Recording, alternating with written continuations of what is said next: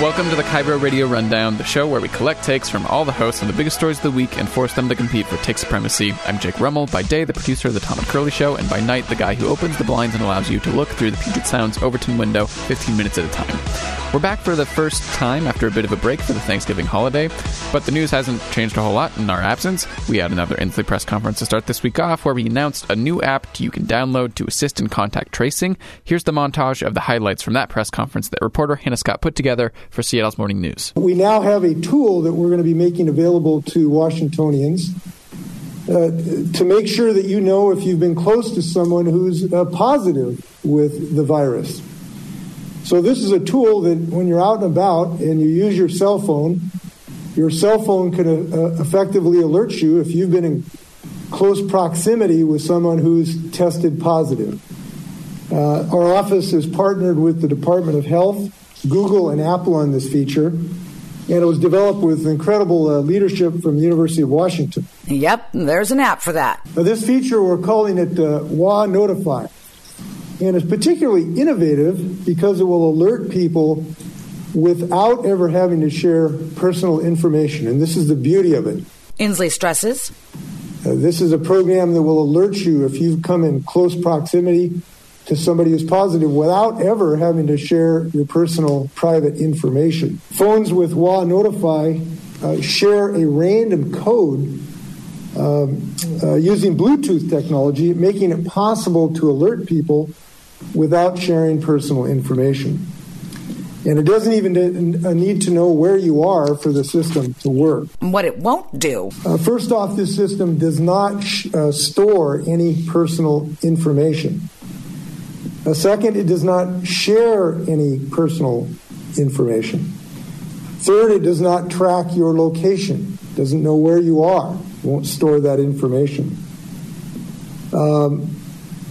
It does not track which WA Notify users are notified if you test positive. Dori Monson talked about this on his show today. He argues none of this is really about public safety. The more fearful we make our kids, the easier they are to control. And so when you woke up this morning and you see this alert on your phone that you can activate a tracing app so government will know who you've been in contact with and if you've ever tested positive, who in the world would want to give the government voluntarily that information when Fauci says masks are no good? No, you got to wear a mask. When they say schools got to stay closed, no, we got to open the schools. Jay Inslee says, get tested if you want to see your family. No, don't get tested. Is somebody going to give them voluntarily your health information? They can't keep anything straight from day to day. They could if the motivation was public health. But the motivation is control. Okay, that clip is from Dori Monson's Big Lead at noon from today, Tuesday. It would be hour one of the show. I just want to give people that tip if they wanted to download the entire podcast. I had to cut a lot out of it. It's a much larger tapestry that he's weaving. He references Nikita Oliver and Black Lives Matter and hypocritical politicians. It all comes together like Dori does. So again, just if you want to find out the rest of it. Anyway, on the Tom and Curly Show, we went a little deeper into the numbers and how successful or not successful we've been with contact tracing in Washington State. Once again, they're talking to reporter Hannah Scott. How are they doing with their contact tracing? Yeah, not awesome. So this was brought to my attention yesterday. Essentially, the state has these goals that they want to reach. That's every positive test they get, they want to reach 90% of those people within that first 24 hours. Right. And talk to them and start the contact tracing process.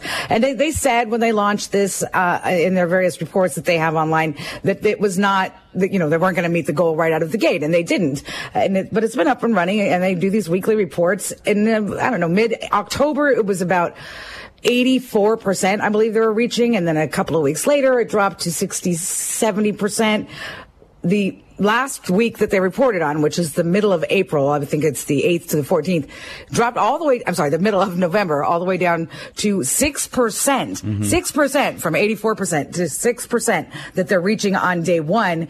And also it talks just about how many they're actually reaching out to, not how many they actually reach, is another goal that they look at. And that too is somewhere in the 70-80%. And they're only doing it like 5% of the time for that particular week. So is this app designed? Could the app solve some of these contact tracing problems? Is that the idea, that it'll alleviate some of that?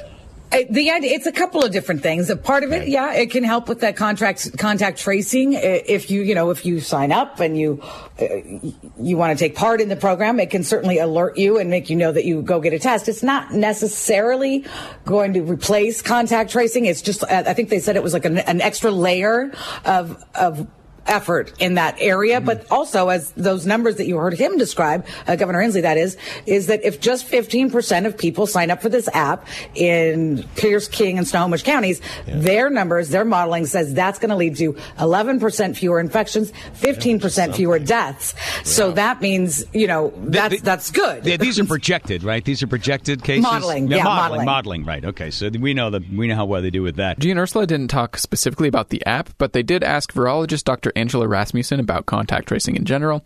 If you haven't listened to Rasmussen's segment with G and Ursula, they do it every Tuesday, and they ask her questions that listeners actually text in. I try to listen to it every week because I feel like I usually learn something. So as you have heard, because you live in Washington, you know that there is quite the uproar about restaurants having to close, restaurants and gyms, but in particular if we talk about restaurants, because over and over we hear that there is no data, there's no information. So this was the first time I'd heard anything attributed to restaurants locally. But just given this limited amount of information, I know for a fact that when I went to restaurants, I didn't give any contact information. I wasn't asked and I didn't offer it. So we really don't know, do we? Well, so that's the tricky part of epidemiology. A lot of contact tracing is really sort of scientific detective work, and it's talking to people about where they've been, what they've been doing. You probably wouldn't have been asked where you've been if you went into a restaurant and you didn't test positive for COVID. So I'm assuming that they're basing this information on contact tracing, which is people who have been either infected or a primary exposure to somebody who has been a confirmed positive case. So if those people are saying, well, I haven't done anything except I went to a restaurant with this person, then, maybe that's pretty straightforward, that's how you got exposed. But if somebody's saying, well, I went to a restaurant one day, and then I went to a restaurant another day, and then I went to the gym, and then I got my nails done, that makes it a lot harder to contact trace. And so a lot of this epidemiology work is very intuitive, and I think that people would be surprised at how unscientific it might actually seem, because really it's just talking to people and trying to retrace who they've been talking to and where they've gone. And people often are not the most reliable narrators of their own lives. And this applies to myself, too. I know I went to the grocery store last week. Do I remember exactly what day or time I went there? Not necessarily. So a lot of that work is really dependent on people's own recollections of their activities, as well as, their contact recollection of those activities, and the skill of the contact tracer, and, of course, the willingness to participate in contact tracing overall.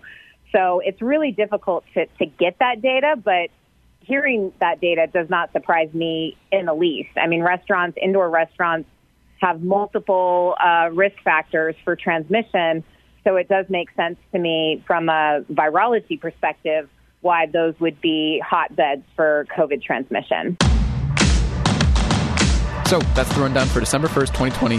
Sorry if this episode is going up a little late, but my Spotify 2020 Wrapped just came down, and that's always a major distraction every year. Once again, I'm Jake Rummel. I also produce, edit, and mix the show. You don't always have time to listen to every KIRO Radio show, but you'll always have time for the KIRO Radio Rundown. See you on Thursday.